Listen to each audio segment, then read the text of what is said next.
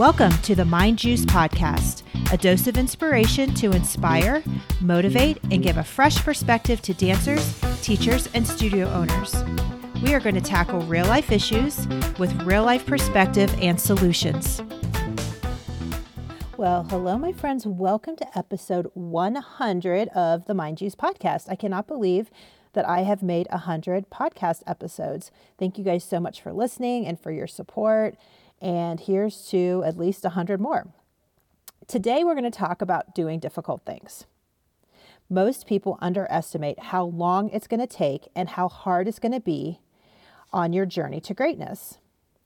If you're serious about being great at anything, you just have to be willing to do hard things.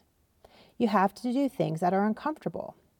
You might have to have an uncomfortable conversation with a friend. You might have to take that uncomfortable class, and uncomfortable meaning it's uncomfortable because you think it's hard. It's supposed to be hard. And that's what makes you so great, because if it was easy, everyone would do it. Some people may make it look easy, but I guarantee they are doing hard things behind closed doors. And that's the social media trap that you have to remember. Just because you see it and it's like, oh my gosh, they make it look so easy and look at what they're doing and look at all of their success. There's another story that we don't see. And most likely they've worked hard and they've encountered difficult things to get where they're at.